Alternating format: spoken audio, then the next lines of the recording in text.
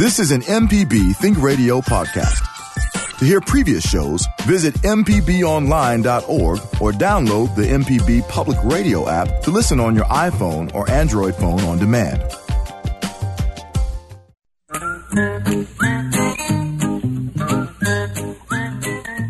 Okie dokie, folks, welcome back. I'm horticulturist Phil Rushing, and I'm going to try to take my horticulture hat off as much as possible. You know, that's so left brain. Horticulture is sort of like crop production. If you're trying to fill a freezer or get yard of the month or get a blue ribbon someplace, you're just trying to have a beautiful showpiece out there. If it's goal-oriented, there's a lot of little tricks and tips and things like that I can share with you, maybe a little problem solving. That's horticulture. It's goal-oriented. Gardening, on the other hand, it's more process. We're enjoying who we are, where we are, what we're doing. Sometimes it's not that fun, and we're looking for ways to make it, less tasky, I guess. But the main thing is no matter what your goal is or whether you're just trying to enjoy the ride, if you've got questions, you've got comments, you've got unusual things you're not sure about, maybe your squash is making squash, but they're not getting big, they're just falling off, or maybe you got some kind of really weird thing going on, or just something fun to share with other gardeners. This is a good chance. It's a non-profit thing. I hear some music in the background. Is that me, Java? No, that was me. Sorry about that. Whoa! Wait a second. Did Java push a wrong button? It doesn't happen often, but it happens. I'm calling you out, brother. I'm calling you out because that's okay, man. Hey, listen, we've got the phone lines wide open this morning. You ready to take some phone calls about gardening? Oh, yeah. They can always call us 1-877-672-7464, 1-877-MPB-RING. All right, man. And folks, you heard my boss here say it. It's a call-in program, and you have an opportunity to talk to somebody, and I could try to tell you anything. So some of my ideas seem kind of off the wall to some people, I guess, because even though I'm very tightly wound and there's a lot of little details about horticulture and gardening that can make a difference, where a difference is important. A lot of us are just trying to enjoy ourselves and sometimes need permission to relax. And I'm the guy for that. So you want to give us a call if you've got anything that's related to gardening, the weather, anything like that, insects, blight disease, lawn care, shrubs, pruning, vegetables, herbs, whatever. Give us a call. It's toll-free from anywhere, 1-877-MPB-RING. We got the lines wide open right now. I've got about an hour or so just to chat about it. We have some real cheesy music coming up in a few minutes, super cheesy music. But let me throw out a couple of things. First of all, I am still overseas. I'm in northern England, and I'm not trying to brag or anything like that, but I know how hot it is, and we're all, wish we could get a good rain. But, the truth is where I am right now, it's cool. Matter of fact, it's going to get up tomorrow into the mid-60s. The mid-60s. So I can grow some stuff here that won't thrive in Mississippi June, like English peas. Matter of fact, I planted some English peas a couple of weeks ago, and they're up about 6 inches, and they started sending out those little tendrils to wrap around things. So this weekend, I fixed them up by making a frame out of some willow stems. I cut some willow stems, made a little wooden frame to make them easier for picking and keep them away from the slugs. I also stuck in a few flowering plants to make it look more garden-esque. I put some white dusty miller, a spreading verbena, and an old-fashioned flower called Sanvitalia. It's a weird plant. It's an old-fashioned plant native to Mexico called creeping zinnia. Looks sort of like miniature black-eyed Susans on a spreading plant. I'm rooting some rosemary, too, which will make roots in just water in about 3 weeks. Anyway, give us a call, 1-877-MPB-RING. Let's start out this morning by going down to McGee and talking with George. Good morning, sir. Hello. How you doing? Fine. What's going on? Well, I have a question. I've only moved here in the past year, and I grow indeterminate tomatoes. And right. I know I'm from the Houston area, so I know my tomatoes are going to burn out at some point this summer. And I was wondering when I should stick some suckers in the ground so they can root up and be my fall tomatoes. Yeah, it's a really good question. And oddly enough, even though Houston is, about 400, not quite 500 miles from us, we have almost the same conditions. It doesn't get a whole lot hotter there than it does here for some reason. They're very similar climates. But when the temperatures start hovering in the upper 90s for several days, those flowers and little fruit's going to fall off. So you can plant tomatoes in the Jackson area as late as in the McGee area, as late as around the first or second week in August, and still get a crop before frost. So I start rooting them sometime next month, sometime in July, and plan on setting them out the first part of August, first couple of weeks of that, and they'll do fine. Okay, great. Thank you. I want to ask you a question first, George. Why indeterminate? Why? I mean, did you say determinate or indeterminate? Indeterminate. I don't know. I just like to. What I do is I make a big frame out of the cast iron pipe, like for gas lines. You know, like the 10-foot poles. I make like a rectangular frame out of it, and I just run strings down it, and I grow them up those strings. They get 8 or 10 foot tall. And I just pick tomatoes off of them. Right now they're about 7 foot tall. Well, don't give up on the plants. You know, sometimes we have problems with leaf diseases that cause the plants to turn brown, the leaves going up the plant. But you know, it's possible to keep indeterminate vines alive over the summer with just a little bit of fertilizer every now and then. I'm not pushing them to root some, but you know, if your old vines look good, let them keep on going. Okay. Yeah, I was just going to plant some suckers kind of right next to the big ones, and in case they didn't make it, I'd just string them up the same string. There you go. Well, be sure when you plant them, in the summertime, you can plant them a little bit deeper than you do in the spring, because tomatoes are about the only vegetable with their roots up and down the stem, and cover the ground with mulch to keep it a little bit cooler. So plant them a little bit deeper. I got a drip line and mulch and all sorts of stuff going. So Fantastic, man. Well, good luck on it, George. Let us know how it works. I will. Thank you. All right. Appreciate it. Okay, let's slide up to Jackson, talk with Jesse. Good morning, sir. Good morning, Felder. How are you? I'm fine. Wanted to check with you. I have some flower beds in the back of my yard that have azaleas and a bunch of other things growing in them, and they're all underneath a bunch of trees. And over the years, the leaves have just kind of piled up in the under there underneath the bushes.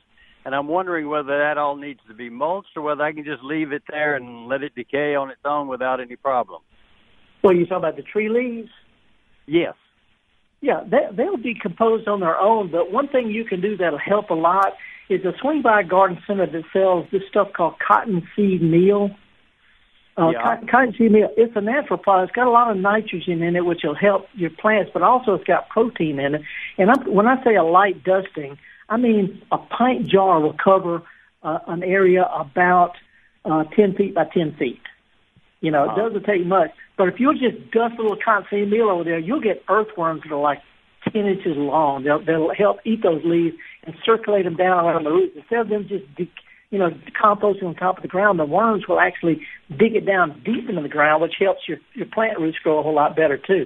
So in other words, feed the worms a little cottonseed meal, that little protein, and they will really help the depth of all your plants, as well as get rid of those leaves. I've heard you mention that before, and I've been meaning to call you and ask you, could you just do that in your yard? In other words, my yard is like concrete, and I was just wondering maybe if I just put it over my grass, that would help the worms in the yard to improve the quality of the soil in my yard. Well, it will, but in the case of grass, just the grass clippings alone will feed the worms. So if you'll put on your lawn a small amount of this long, slow-acting type of lawn food, you can use cottonseed meal. It's a little on the expensive side, but it goes a long way. It's hard to spread it that thin on the lawn is what I'm saying, because it's such a small amount. You know, you figure 10 pounds will cover 1,000 square feet. It's hard to spread dust like that. But anyway, it would help. But I hate to sound like a broken record, but if you'll raise your mower up a little bit, that would help probably more than anything, because worms do eat grass clippings at night. Okay, well, I already cut it as high as I can cut it. Yeah, well, that's about the best you can do. And if you'll give it just a little bit of a good, look, if you got like St. Augustine or centipede or something. Got zoysia in the front and St. Augustine in the back. Okay, there are different kind of grasses. Zoysia actually does better with cut about a medium setting. St. Augustine also. So I would cut it, not on your high setting, but the next to high setting. But that'd be good for both your grasses. And if you use a slow-acting type of lawn food like what they sell for centipede grass, that'll work perfectly well on both of those. And it gives a long, steady, slow feeding. And I don't know if you've ever seen how worms work, but they come up at night, they leave their tail in the hole in the ground, and they swirl around part out of the hole, and they find bits of the grass, and they pull it down in the holes and eat it that way. So they'll recycle the grass clippings about as much as anything else. So cottonseed meal won't hurt, but I wouldn't lay it on thick. Okay, all right. Thanks so much. I appreciate it. Okay, Jesse. Stay cool and hydrated. I'll do it. All right. Bye. Okay. Hey, Java, have you been following that raccoon thing up in Minneapolis? Yeah, I saw it, and we actually talked about it, on our animal show, Creature Comforts, yesterday. Yeah. What was the general consensus? Folks, in case y'all don't know what we're talking about, there was up in St. Paul, there was a raccoon that somebody noticed was on top of I guess it was a big tall building up there. Yeah, it was actually I think the Minnesota Public Broadcasting Building. Oh yeah, that's right. Well, it got stranded on the office tower. People were upset about it, but gradually it climbed up the roof of like a 23 the Minneapolis Public Broadcasting thing, 23 stories high. Yeah, it was. I myself didn't know raccoons could like do their Spider-Man impression. Like it was on the side of the wall, like just hanging on. Well, I have one that lives up under my back deck, and it's a friendly thing. You know, they're kind of bold and all, but and they ended up catching it in a live trap with some cat food, and they released it someplace else. But I think I've got a theory, Java. I think I know why the raccoon was in town to begin with. Here we go. Theory? Well, as you know, Minnesota is right next to both North and South Dakota, the states up there. I think the raccoon was on a mission, which brings me to a Beatles tune from my youth as performed by Lena Horne. You want to play that before we go into our break? This is my theory about why that raccoon was in Minneapolis to begin with.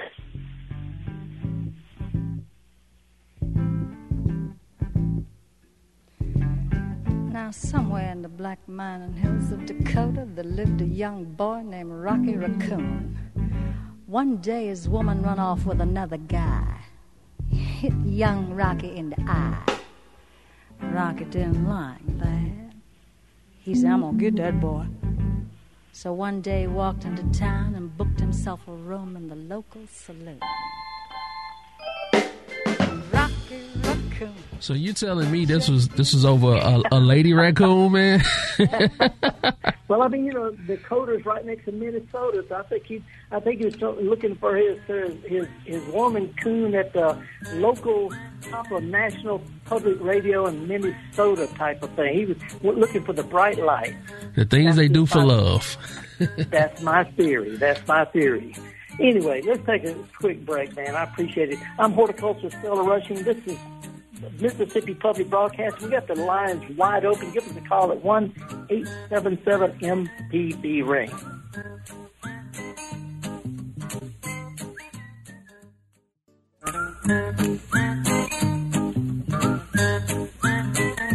Okay, folks, welcome back. Horticulturist Stella Rushing. Hope you enjoyed that little segue. We've got some lines open if you want to give us a call. It's about gardening. If you got questions or comments, give us a call. It's toll-free, 1-877-MPB-RING. Also, if you want to shoot us an email, garden@mpbonline.org. By the way, if you know of any garden-related events coming up that I can help promote, shoot us an email. I love to promote garden stuff anywhere close to where people are listening. That's a garden@mpbonline.org.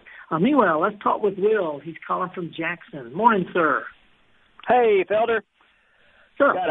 Got a quick question for you. I've got some kind of little beetles. They're tan. They're about a quarter inch long, and they are munching up a lot of my vegetable leaves, mostly strawberries, but they're also going after the rose bushes and stuff. They're munching little holes in the leaves.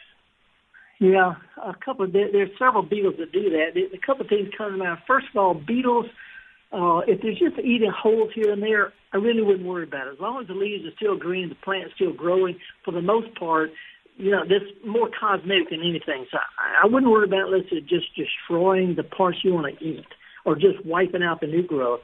And the reason why is because it's really hard to kill beetles. They're unlike soft-bodied bugs. Beetles are hard-bodied.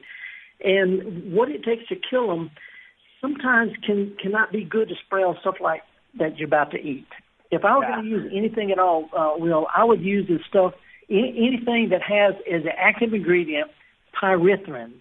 Pyrethrin is a natural product made from chrysanthemum leaves. It's low toxicity. I would not spray it directly on strawberries you're going to eat within the next week or so, even though it's natural. But if you'll spray the underside of the leaves late in the day with pyrethrins, that's where the bee will stay overnight. That'll work about as well as any kind of chemical you can use and be a little bit safer too. But do it late in the day when the bees are all in. It'll work overnight. And except for soft things like strawberries, I wouldn't worry about getting on most vegetables. All right. Well, thanks so much. Okay, that's just it's just a sort of it ain't going to be easy, but that'll help. Thanks so much. All righty, let's go down to Meadville. George, what's going on in your neck of the woods? Wet down here, but look, my question is, I planted some seed. I want to grow me some fall tomato plants. When should I plant the actual plant? Well, you can plant tomatoes any time in June, July, early August and still make it, but I would hold off until the middle of June. Are they already up and growing? No, I just planted. Okay, that should be fine, because it's going to take them 4 or 5 weeks to get really big enough to set out. So I'd wait till the middle of June, the middle of July or so to set them out by the 1st of August. Let me give you a real quick tip, George. I don't know if you've grown these things before from seed, but once those plants come up and get their first little sets of real leaves, put them out where they get at least 3 or 4 hours of direct sunshine, because that's what makes them sturdy and stocky. Real sunshine, and also the wind blowing them around a little bit, that makes them sturdy and stocky to the long and leggy. So give them some sunshine, a little bit of wind, and at least for 3 or 4 hours. That'll sturdy them up. All right, I got one more question. Okay. What is the most acid-tasting tomato that you can plant? What a good question, and it is impossible to answer that. And I'll tell you what, we've done tests on 150 or more different kinds of tomatoes, and oddly enough, they all have the same acidity, just some have more sugar than others. And I'm, I tell you, you go online very much? No, Okay. Well, I was going to say, if you shoot me an email, there's probably half a dozen tomatoes that have less sugar, which makes them more acidic. But stay tuned. Let's see what other people call in and say about it, because I tend to go for the ones that have a little more sugar and a little more sweet things. So off the top of my head, I couldn't tell you what the most bite you're going to get. But stay tuned. And if not, if you get a chance, stay tuned next week, and I'll come back with have a little research. All right. Thank you, sir. Okay, appreciate it. Okay, folks, it is a challenge. Tomatoes are all acidic, but some have got a lot of natural sugars in them that cover it up.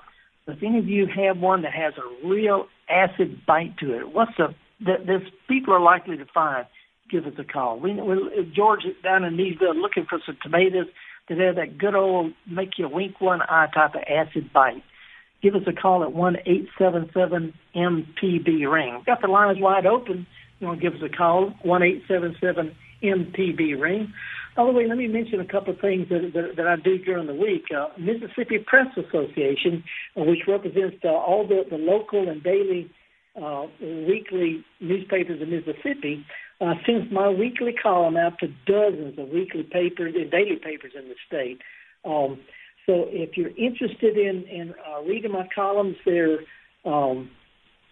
timely. I write them specifically for us, and because I don't sell anything, I can just have a little bit of fun. Anyway, check with your local paper, whether it's a daily or weekly, see if your editors want to plan on including this. And because it doesn't cost me anything, if they belong to the Mississippi Press Association, it's a free service from them, so let us know about that.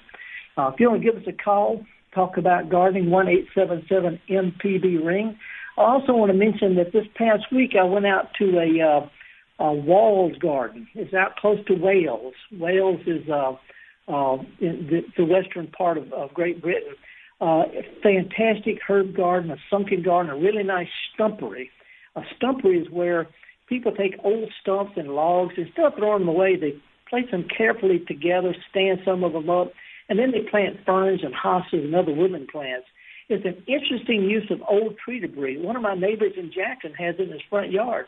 Rather than haul off this big old fallen tree, he moved bits up around and turned it to a nice little shade garden with the added benefit of being an attractive wildlife habitat.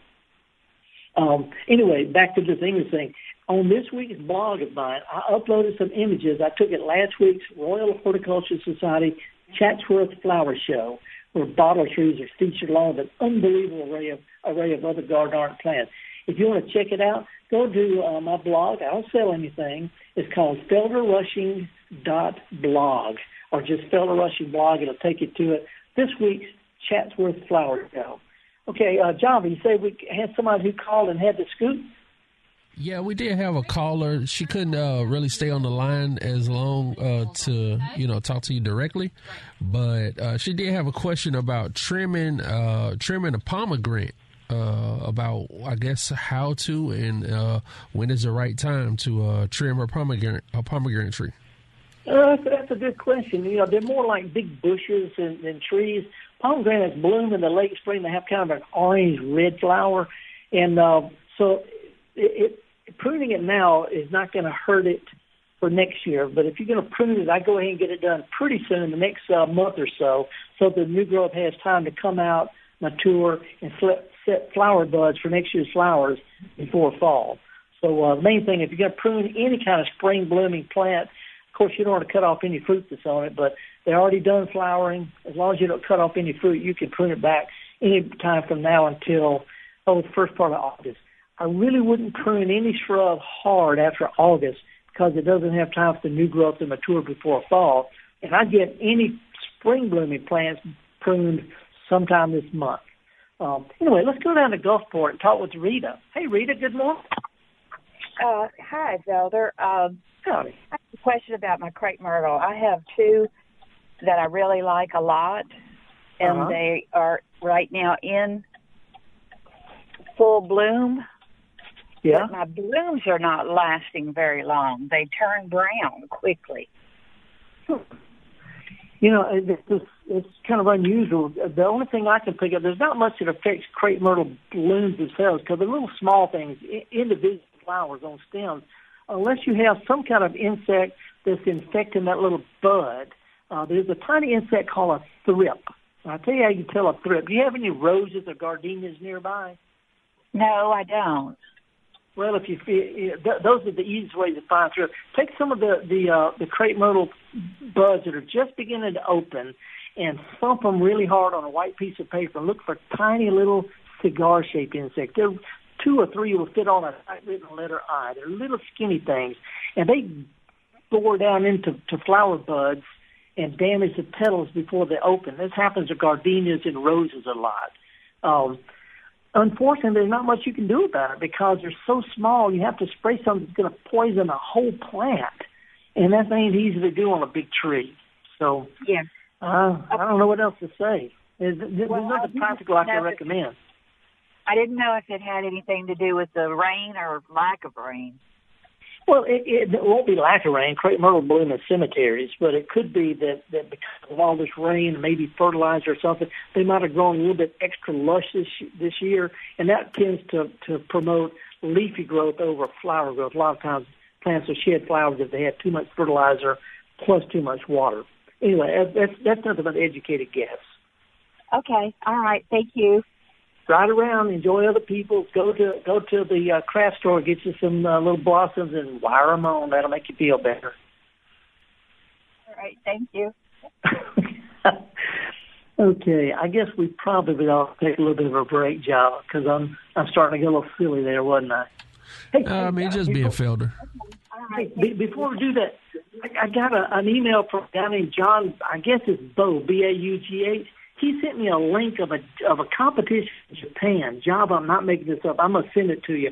It's a competition in Japan where landscapers, Japanese landscapers, on one day a year, they get together in one place with their little pickup truck, little miniature pickup trucks, and they build gardens in the back of it. I mean, entire landscapes with water fountains and fish and all sorts, just unbelievable little landscapes in the back of the truck. Can't drive them anywhere because they're too big. But we need to figure some way to get this out so people who want to see it can look at it. It's really incredible. It gives me the idea of maybe something we could do in the Jackson or Mississippi sometime.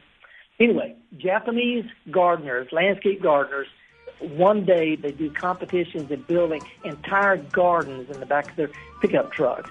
So cool. Anyway, we're going to take a quick break. I'm horticulture Stella Rushing. This is the Gestalt Gardener. We're going to be talking about nothing gardening at the end of the hour. If you give us a call, it's toll-free, 1-877-MPB-RING. And I thought I'd play a little tune in honor of Father's Day. So I hope you enjoy this. We'll be back with more of the Gestalt Gardener here on MPB right after this.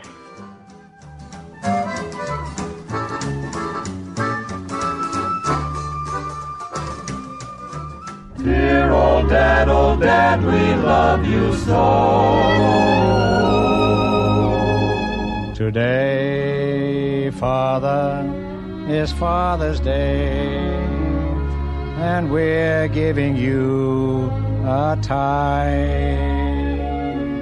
It's not much we know, it's just our way of showing you we think you're a regular guy. You say that it was nice of us to bother, but it really was a pleasure to fuss. For according to our mother, you're our father, and that's good enough for us. The tie that you got didn't cost such a lot, but we will give you the same tie next year. You tell us it was nice of us to bother, but it really was a pleasure to fuss through. For they say a child can only have one father, and you are the one for us. Yes, you are the one for us.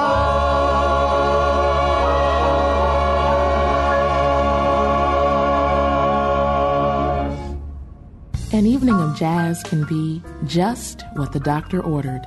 Join me, Meredith Michelle, with WJSU's Evening Jazz, 7 to 10 weeknights on MPB Music Radio.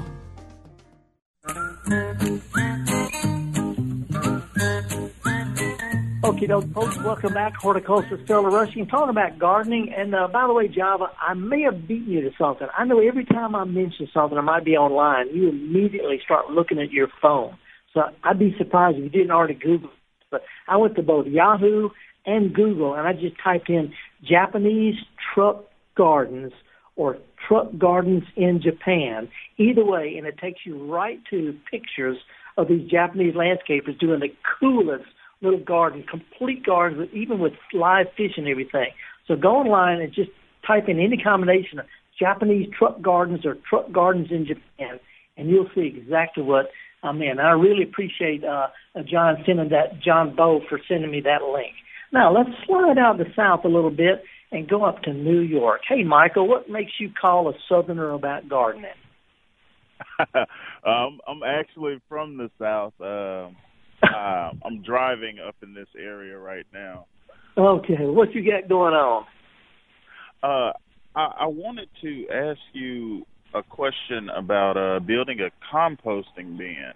Yeah?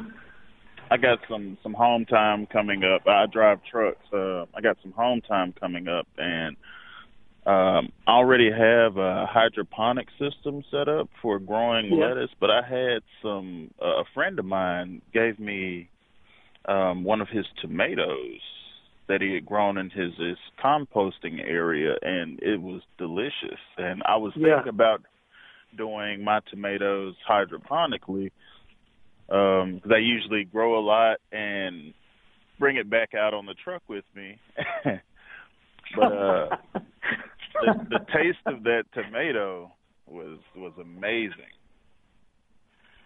Okay, and, well, I don't know if you're aware that I actually grow vegetables and herbs in the back of my 1988 Ford F-150, and I've driven it to New York with tomatoes and peppers in the back of it. But I don't know how you're going to get away with that with an 18-wheeler unless you got a skylight in the back of it. Oh, well, no, I oh, you talking about growing some and taking them with you?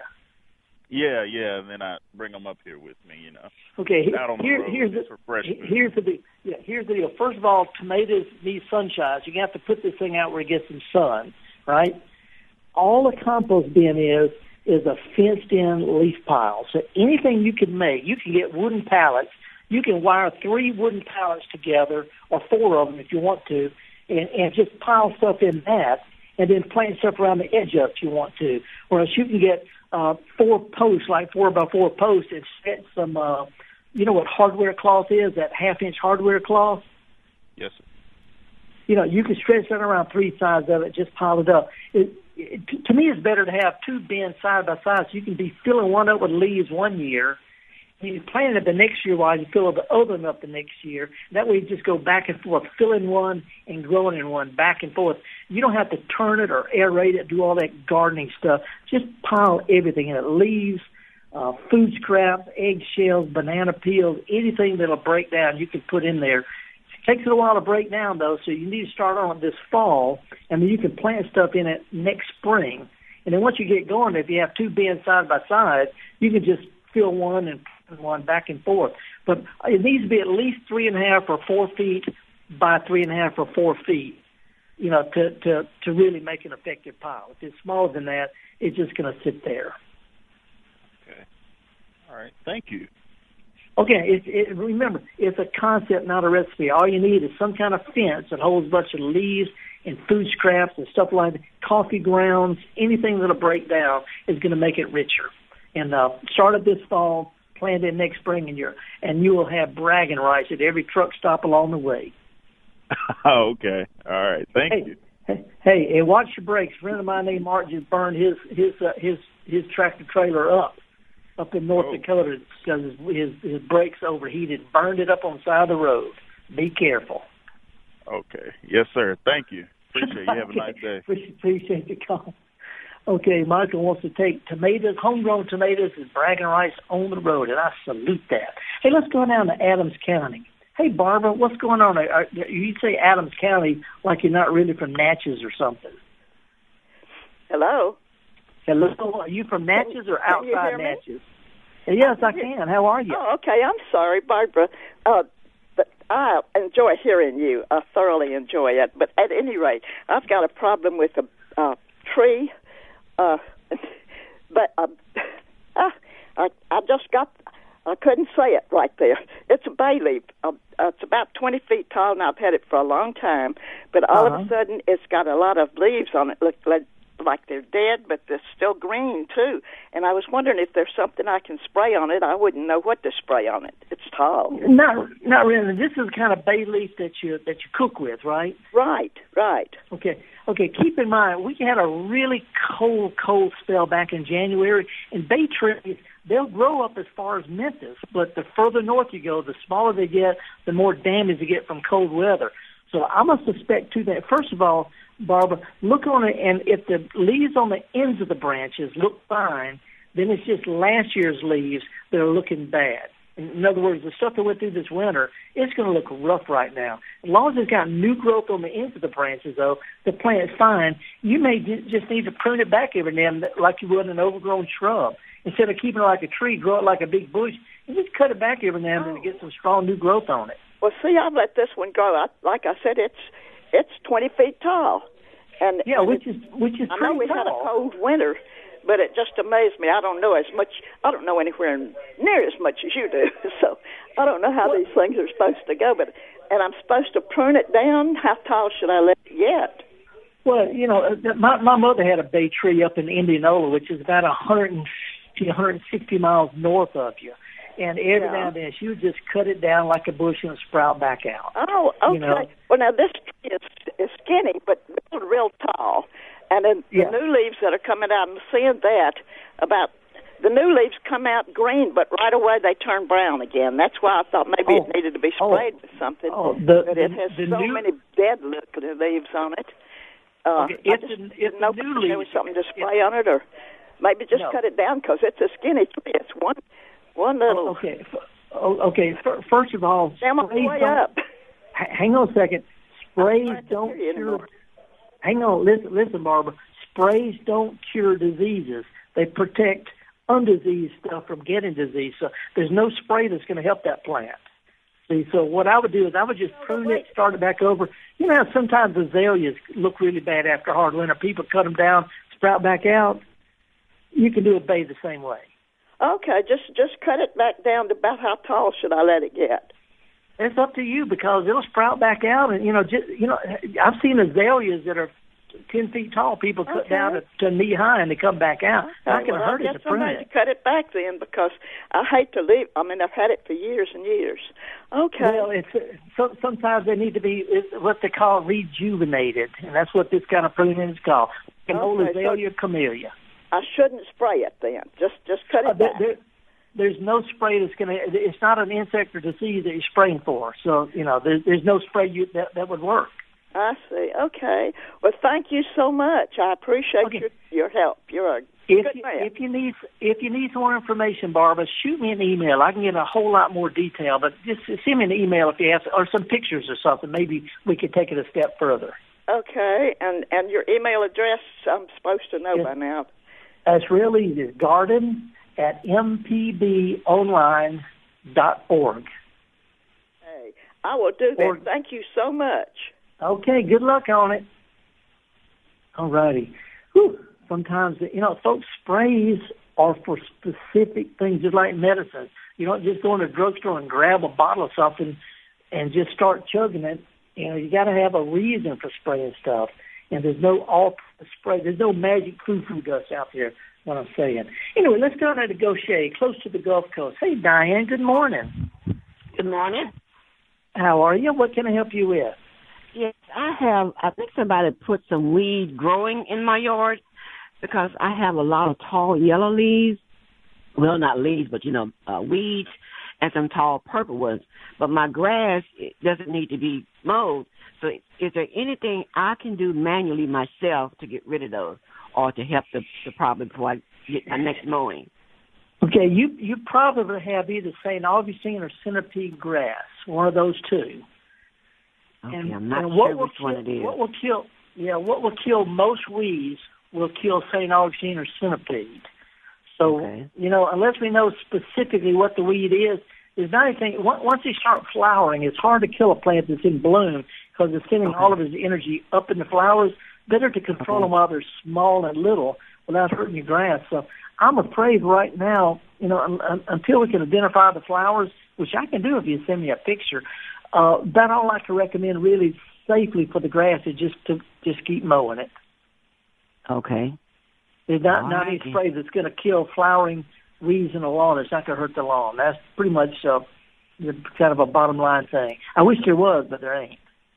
Okay, then. All right. I thought maybe I can get out there with some, not scissors, but something to cut them down a little bit until the mowing time is again. If you got a phone on your camera, you can see me a good, clear, close-up picture. At least we can identify the flower. And while you're at it, see if there's butterflies and bees and stuff on it. See if you can't mow around a clump or two, because they might just be pretty too. We don't have to have all grass. Yeah, they are pretty. They're pretty. Okay. Well, just leave some of them and cut some of them and just, and shoot for that happy medium. That's a whole lot easier. Trust me. All righty. Okay. Diane, appreciate it. So here I am lecturing. I'm lecturing grown-ups. I don't need to be lecturing grown-ups about what to do and how to do it, but if you need a solution, I'll come up the best I can to come up with a solution, but sometimes there's just not a good solution. And since I'm nonprofit, I worked in garden centers, I've studied horticulture. If there's something I can recommend that I think is safe and effective, I'll recommend it. But if it's not, I'm going to do my best to try to look for that happy medium. That's sort of a hallmark of mine. Not let it grow, just whatever happens, happens. But what's the best, easiest, safest, all-around solution?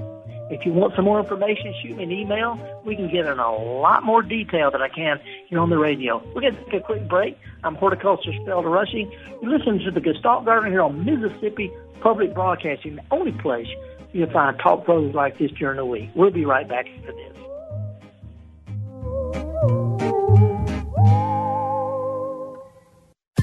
This is an MPB Think Radio podcast. To hear previous shows, visit mpbonline.org or download the MPB Public Radio app to listen on your iPhone or Android phone on demand.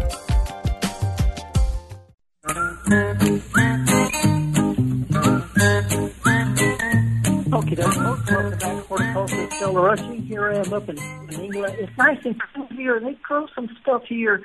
You know, you've heard of lupins. You've heard of foxglove.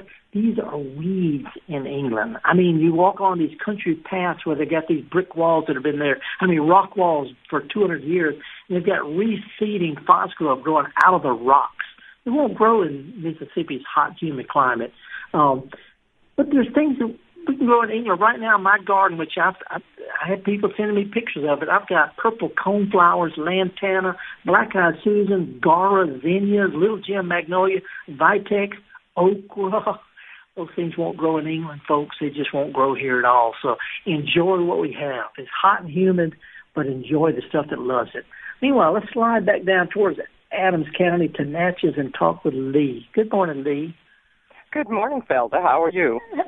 So far, so good. What's going on today? You getting rain like somebody called earlier from down in Meadville, said it was raining. How about with you? No rain. We never get rain. It was raining south of you. What can I help you with? Well, I have a couple of very large oleander, and they were badly damaged by the cold. Right. And the spring came on so fast, I didn't get a chance to go out and cut off the dead, which was all of it. And it rained every day, too. Yeah. So what happened is new growth, some of it, half of it's dead, half of it's not, and it's completely interdispersed and is blooming now. Should I do something? Is there anything to do, or should I just let it alone?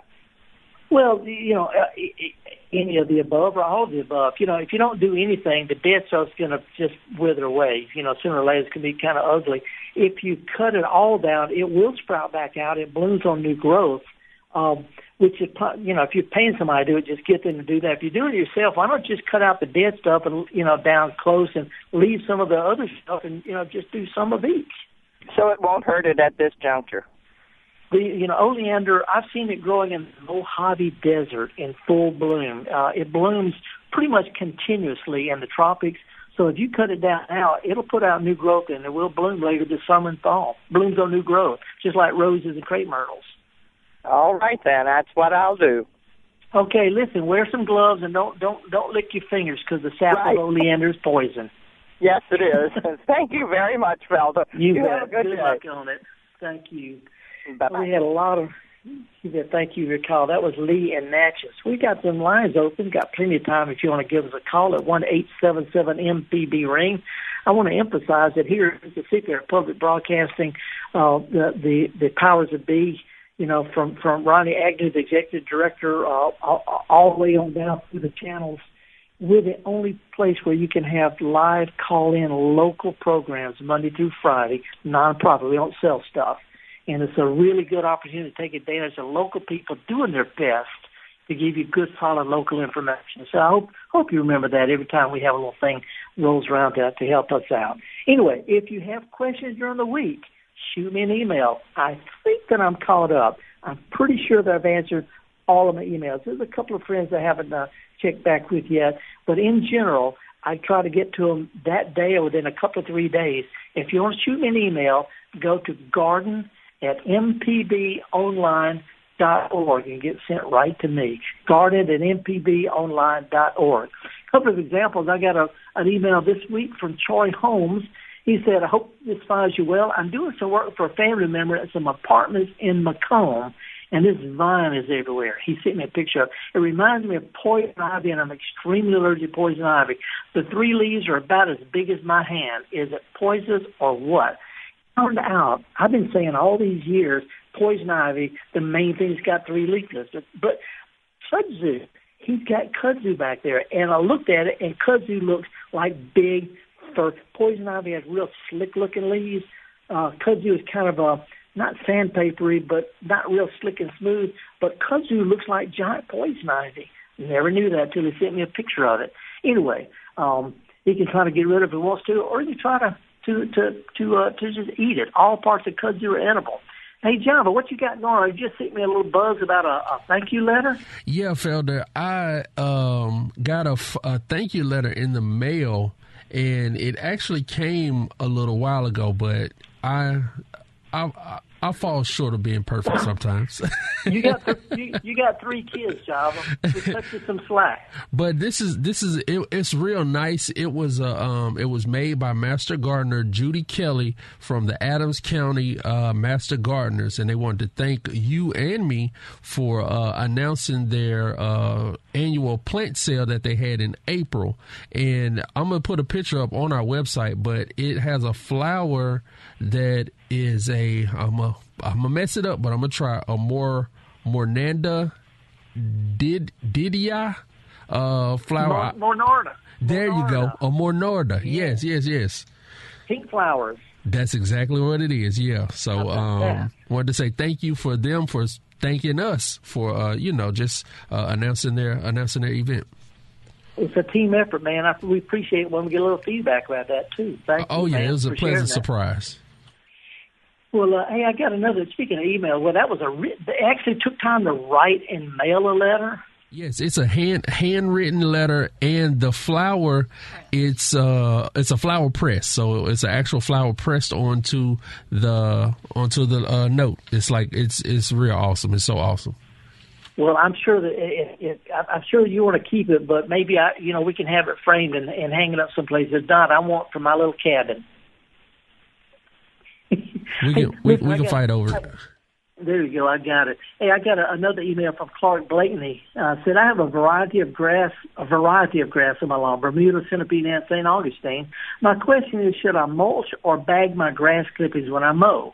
I didn't bag it last year, and I noticed what appeared to be a lot of thatch buildup in certain areas. Just wondering if bagging the grass clippings would help. And the answer is no. Every publication on lawn care nowadays, they all say better to let your clippings fall. Clippings don't actually make thatch. Thatch is built up with old stems and debris and stuff. But the grass clippings themselves actually provide nitrogen, which help the old stuff decompose.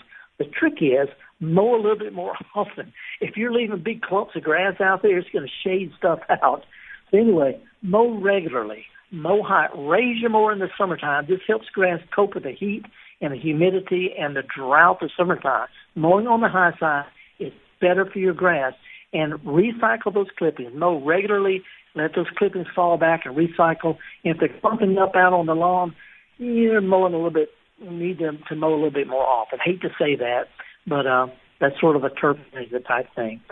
The rule of thumb is try not to cut more than about a third or so of the grass at a time. The blades. That way it leaves enough to make energy, but if you're cutting it when it's wet or when it's too tall, it's going to clump up and that's going to cause dead spots. But anyway, grass clippings regularly just mowed into the lawn don't create thatch. They actually have a helpful effect on that. Plus they feed you worms. So if you do it anyway, I hope you got a leaf pile or compost pile where you can pile those up someplace else and grow some dirt out of it. Those kind of little easy tips, easy tips. Doesn't matter to me whether it's grass or not, or wildflowers or not, or vegetables or flowers. It doesn't matter to me. Whatever you want to do, we're going to try to help you with that. If you want to use natural stuff or you don't mind using chemicals, it doesn't really matter to me. That's between you and your conscience. But if you want to know the easiest, best, most practical solution, I'll give it my best shot. That's what I do. Again, email me during the week, garden@mpbonline.org. Good Talk Garden Production, Mississippi Public Broadcasting. My producer is laid back, my hardworking Java Chapman, and our phone greeter is our boss, Jason Klein. I'm going to be thinking of all of y'all as you get out and about here in northern England, but meanwhile, hunker down, stay cool, stay hydrated, wear a hat. If you get a chance to take a kid on a field trip to a farmer's market or to a garden center, give them a $5 bill and let them play around and learn about what we know is the best way to do, and that's to get dirty. See y'all next week.